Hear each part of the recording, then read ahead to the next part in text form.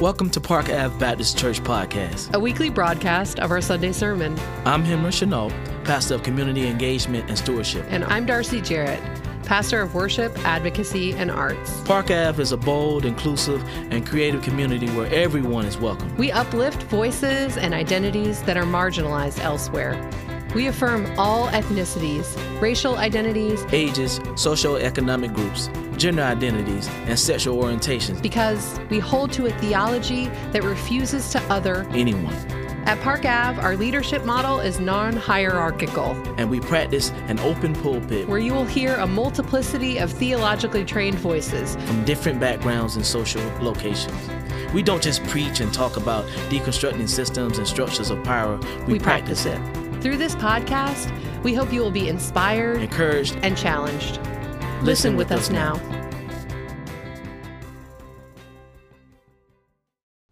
Park Avenue Baptist Church, in response to COVID-19, has suspended in-person worship, but that can't stop us. What you'll hear on this podcast is a recording of our online worship, which happens each Sunday at 10 a.m. Join us through our Facebook at Park Ave Baptist or our Instagram at Park Ave Baptist. We hope that you stay safe in these difficult times. Okay, so we have come to our time of scripture reading. Can everybody hear me? Okay, good. I don't know why I always have to check as if my microphone stopped working, but now hear this scripture from the book of Acts. Meanwhile, Saul was still spewing out murderous threats against the Lord's disciples. He went to the high priest, seeking letters to the synagogues in Damascus. If he found persons who belonged to the way, whether men or women, these letters would authorize him to take them as prisoners to Jerusalem. During the journey as he approached Damascus, suddenly a light from heaven encircled him. He fell to the ground and heard a voice asking him, "Saul, Saul, why are you harassing me?" Saul asked, "Who are you, Lord?" "I am Jesus, whom you are harassing," came the reply. "Now get up and enter the city. You will be told what you must do." Those traveling with him stood there speechless. They had heard the voice, but saw no one. After they picked Saul up from the ground, he opened his eyes, but he couldn't see. So they led him by the hand into Damascus. For 3 days he was blind, and neither ate nor drank anything. The word of God for the people of God. Thanks be to God. It is a joy to be back at Park Avenue. Love, love, love, love, love you. I remember the first time I came to preach years ago, Jabari, my nephew, was with me. And when we walked in, he was like, "Aunt Sandy, I love this place. You can wear flip-flops and it's okay." And that just speaks to the ways in which this congregation loves without the judgment and the pretense that some places require. If you show up in flip-flops or you show up barefoot, if you come dressed to the nines, or if you just are kicking it in jammies, Park Avenue is that place that welcomes you. And I'm so thankful to God to be here to preach, to bring this word to you this morning. Particularly because today is very significant. It is the first Sunday of Women's History Month. It is also named International Women's Day, as well as being the commemorative 56th year since Bloody Sunday in Selma. It holds a lot of history, a lot of significance. And so I'm honored to be here as a woman, as a Black woman, and as the daughter of immigrant parents. So thank you for having me in this space. Let us dive into the word. The translation of the text that was read, thank you so much for the beautiful reading. I do want to just, the translation that I'm working from, I want to just highlight one word difference. In verse 3, it says, "Now he was going along and approaching Damascus, and suddenly a light from heaven flashed around him. He fell to the ground and heard a voice saying to him, 'Saul, Saul, why do you persecute me?' He asked. 'Who are you, Lord?' The reply came, 'I am Jesus, whom you are persecuting. Let us pray. God, open our ears that we might hear you. Open our ears that we might hear you. Open our ears that we might hear you. Open our hearts that we might receive you. And guide our lives that we might allow what we've heard and received to shine through. In Jesus' name we pray. Amen. For many of us, this is a familiar road to Damascus conversion story of Saul, who was later renamed Paul. If you're familiar with this text, or if you're unfamiliar and choose to read ahead, I'm going to give you a little bit of a spoiler alert. At the end of this encounter, what happens is that Saul is ultimately led to Ananias. Jesus comes back to Ananias and speaks what should be done regarding Saul. And after both Saul and Ananias obeyed Jesus, something like scales fall from Saul's eyes, and his sight is restored. He is converted, baptized, and so begins the ministry of Saul, whose name is ultimately changed to Paul. But before Saul becomes Paul, he is a hired henchman of the Roman Empire, namely that of the high priests. Now, that in and of itself is baffling to me because, when exactly do high priests need henchmen? I mean, these men, historically noted as such, uniquely called to the sacred task of entering into the Holy of Holies in the temple to stand before God on behalf of the people to make atonement for their sins. These people need henchmen? I know we've all sat through a contentious church meeting, maybe sent or received a strongly worded email or text, been in a rough deacons meeting or 20, had a difficult conversation, but how and when exactly does hiring henchmen and hunting down human beings become a part of this call to love and to serve? When did these public leaders, these faith leaders, these high priests, when did they become so callous and cavalier? How did those who were charged to protect and serve God and protect the people, how did they become so mean? It's amazing what a little fear can do. Jesus had challenged both the empire and the faith, embodying the power of both throne and theology. And although the empire had successfully killed the man, somehow they failed to destroy his ministry. The Way, they were called, the followers of the Way, and it was only growing since his death and rumored resurrection. So they hired henchmen, and among them a man named Saul, one who was willing to search for these humans, to hunt for them, these followers of the Way, simply because what they believed, who they were, how they looked, how they lived, how they loved, how they were was different. Disciples of Jesus, no matter where they were, no matter who they were, the text says, Saul said, men or women, doesn't matter, child or young person, elderly, doesn't matter, I will find you. They could be closing the prayer of their Bible study at Mother Emanuel. They could be children playing in the park with a toy time near. They could be purchasing something from a store. They could be talking on the phone while walking home. They could be in a regular routine traffic stop. They could be playing loud music in a car. They could be home with their girlfriend. They could be laying in bed asleep. Saul was going to find them. The text says that on his way to Damascus, on this hunt for human beings, a bright light flashed from heaven, and Saul fell to the ground, heard a voice saying to him, Saul, Saul, why do you persecute me? At that moment, he and his companions could not see anyone, but could only hear a voice. Why do you persecute me? It is the cry of every oppressed people to their oppressor. Why do you persecute me? The native and the immigrant, those marginalized identities that are rendered inconsequential, their sacred lands unworthy of anything but pillaging, their children fit only for cages. Why do you persecute me?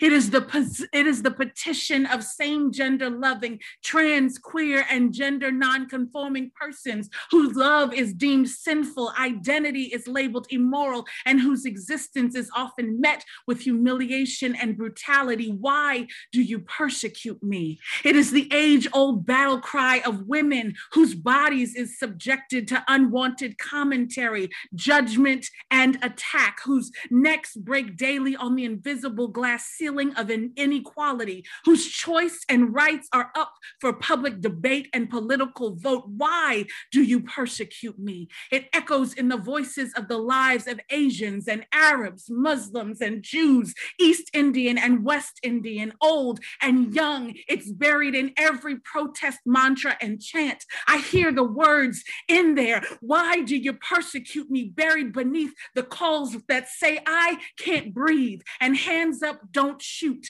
It's embedded in the hashtags of Trayvon and Renisha. It's embedded in Breonna Taylor and Ahmaud Arbery, this gut-wrenching lament of Black people whose ancestors literally built this country, its ivory towers and Capitol buildings, who fought in this country's wars and who involuntarily tilled this nation's soil. Black people who are perpetually showing up in places, putting life and limb on the line to save this country from itself, only to be reminded that the promise of liberty and justice for all was never meant for us. Why do you persecute me? It is not merely a question or an inquiry for understanding. It is also a plea to make it stop. Why do you persecute me? And what makes this passage so mind-blowing is that these words don't come from the oppressed. It doesn't come from the marginalized or the ostracized. These words don't come from the downtrodden. They come from the divine. Out of heaven's cloak of invisibility, Jesus speaks. Why do you persecute me? Saul and his friends don't see anyone, but they can hear him. Why do you persecute me? Jesus could have picked any form to come to Saul in, but Jesus chose to be the very thing that society had made his followers: invisible. It is remarkable that the ones who could not see were the mighty. The ones who could not see were the privileged. The ones who could not see were the devout. Those who had every resource at their disposal could not see. They could not see the truth when he walked among them. They could not see who the way was when the way was right there. They could not see anything on their way to Damascus Road. They heard, but they just could not see. Before I go any further, I have to give a disclaimer. I want to be very clear. This is not an indictment or commentary on the differently abled or the visually impaired. Rather, this is a lesson on society's willful oppression of the righteous, the innocent, the marginalized, the othered.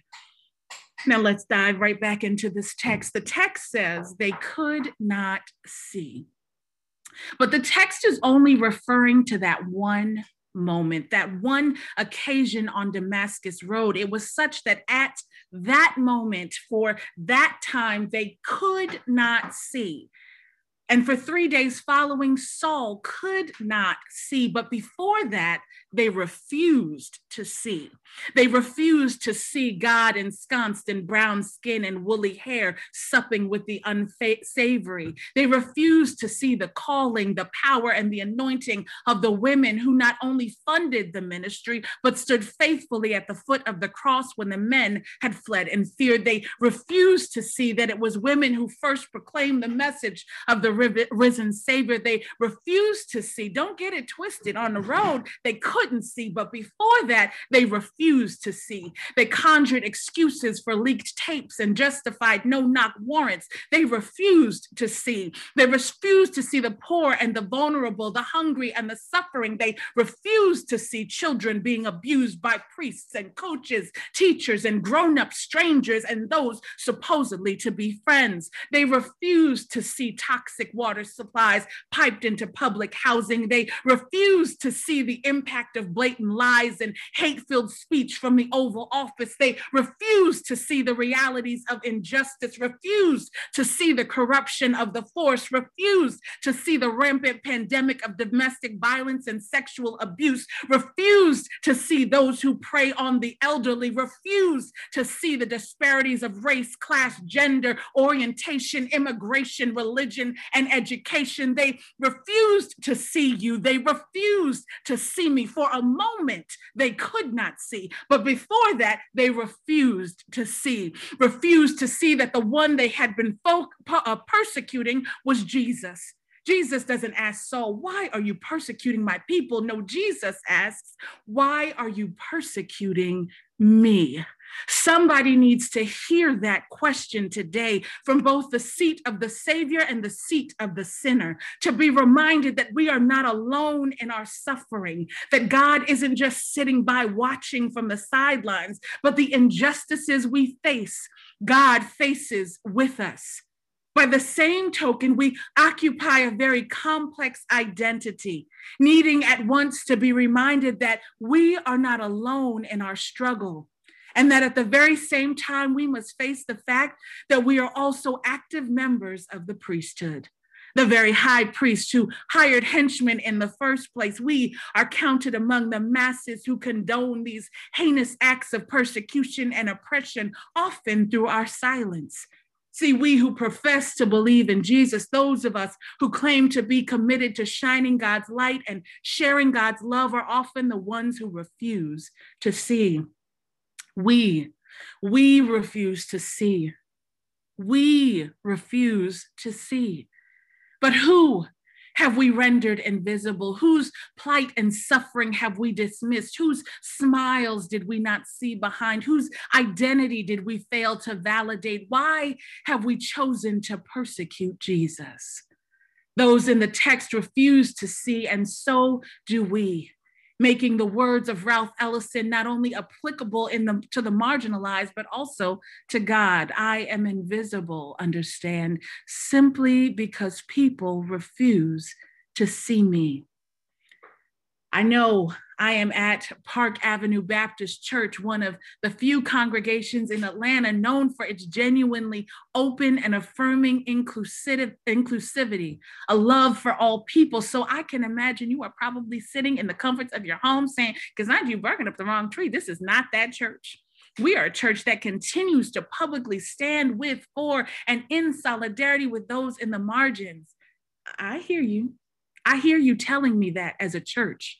I've seen you as a church face the consequences of alienation, financial disassociation, loss of denominational affiliation for your allegiance to the call to love God and all of creation. I've seen it for myself, and it has warmed my heart to bear witness to these truths, to call you friend, and to know this church community as family. I also wrestle with the reality that what we may be refusing to see is right in front of our faces. Sure, we'll read a book. We will use the politically correct terms, preferred pronouns. We'll make a few online posts, commit to a public stance, but will we stop refusing to see? Because in addition to the public measures,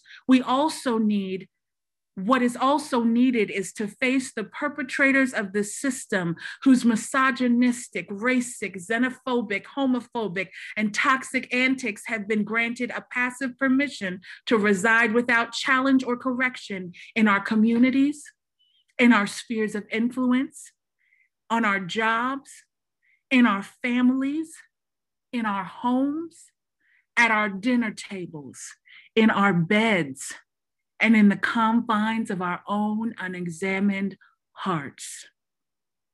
They refused to see. We refuse to see. Refuse to see that what we are fighting is so giant that it not only resides out there, it also resides in here. Sometimes we refuse to see because change seems unlikely. These problems have existed for what seems like forever. So we dismiss the possibility that it will ever happen, much less that we will see it in our lifetime. They're too old to change, we say. That's just how they are, we say. That's how it's always been, we say. They are a lost cause, we say. Saul seemed like a hopeless cause, a staunch proponent for the other side. Oh, but there is something powerful about this text. See, Saul couldn't see. They refused to see, yes, but Jesus doesn't waste time on trying to get them to see. Instead, Jesus taps into the first gift of creation. Jesus simply speaks, knowing that the start of creation itself began with the word. The power of life and death reside in the tongue. Jesus spoke, knowing faith comes by hearing, and hearing the word of God. Jesus spoke, and Saul's whole life changed. The life of the people that he was going to capture changed. The ministry was changed. Saul's life trajectory was changed, because when God speaks, things change. Mountains move aside. Chains are broken. Dry bones get new life. Health is restored. Stormy seas are made still. Light is created. Earth is formed. Creation is crafted. New laws are established. New covenants are made. The dead come alive. When God speaks, things change. What seemed impossible is made actual. What seemed improbable is made real. When God speaks, things change. So we who claim to be the disciples of Jesus must learn from this example. Open your mouth and speak. It doesn't matter if you've got a seat at the table, an office in the building, if you're a stakeholder in the company, speak. Whether you have a moment at the mic or a position on the program, speak. It doesn't matter if they've rendered you invisible. They don't have to see you to hear you. Open your mouth and speak. We were not made to be a fly on anybody's wall. We are positioned for a purpose, to be an agent of change. Open your mouth and speak. We must learn to speak. Speak so that things change for the better. Speak so that the scales fall and the blind see. Speak so that the poor receive God's good news. Speak so that the brokenhearted are comforted and the captives are set free. Speak so that we might know what's possible. Speak so that in this lifetime we may see justice roll down like waters and righteousness like an ever-flowing stream. Speak so that transformation is inevitable and equal access to life is given to all. Speak. Speak life. Speak life. Speak life. Speak so that we might hear the voice of God and be found. Speak. Be transformed and saved. Speak so that we can open our eyes and see. Speak. Open your mouth and simply speak. The word of God for the people of God. Speak. Amen. Thank you for listening to the Park Avenue Baptist Church podcast. If you'd like to worship with us in person, our services are on Sunday mornings at 10 a.m.-ish. We are at 486 Park Ave in Southeast Atlanta, across the street from Grant Park, at the corner of Park Ave and Sydney Street. To find out more about us or get in touch, visit our website at parkavbaptist.com. Now go into a world that is too often unjust, knowing that the God that created you loves you and empowers you to love boldly, live inclusively, and serve creatively.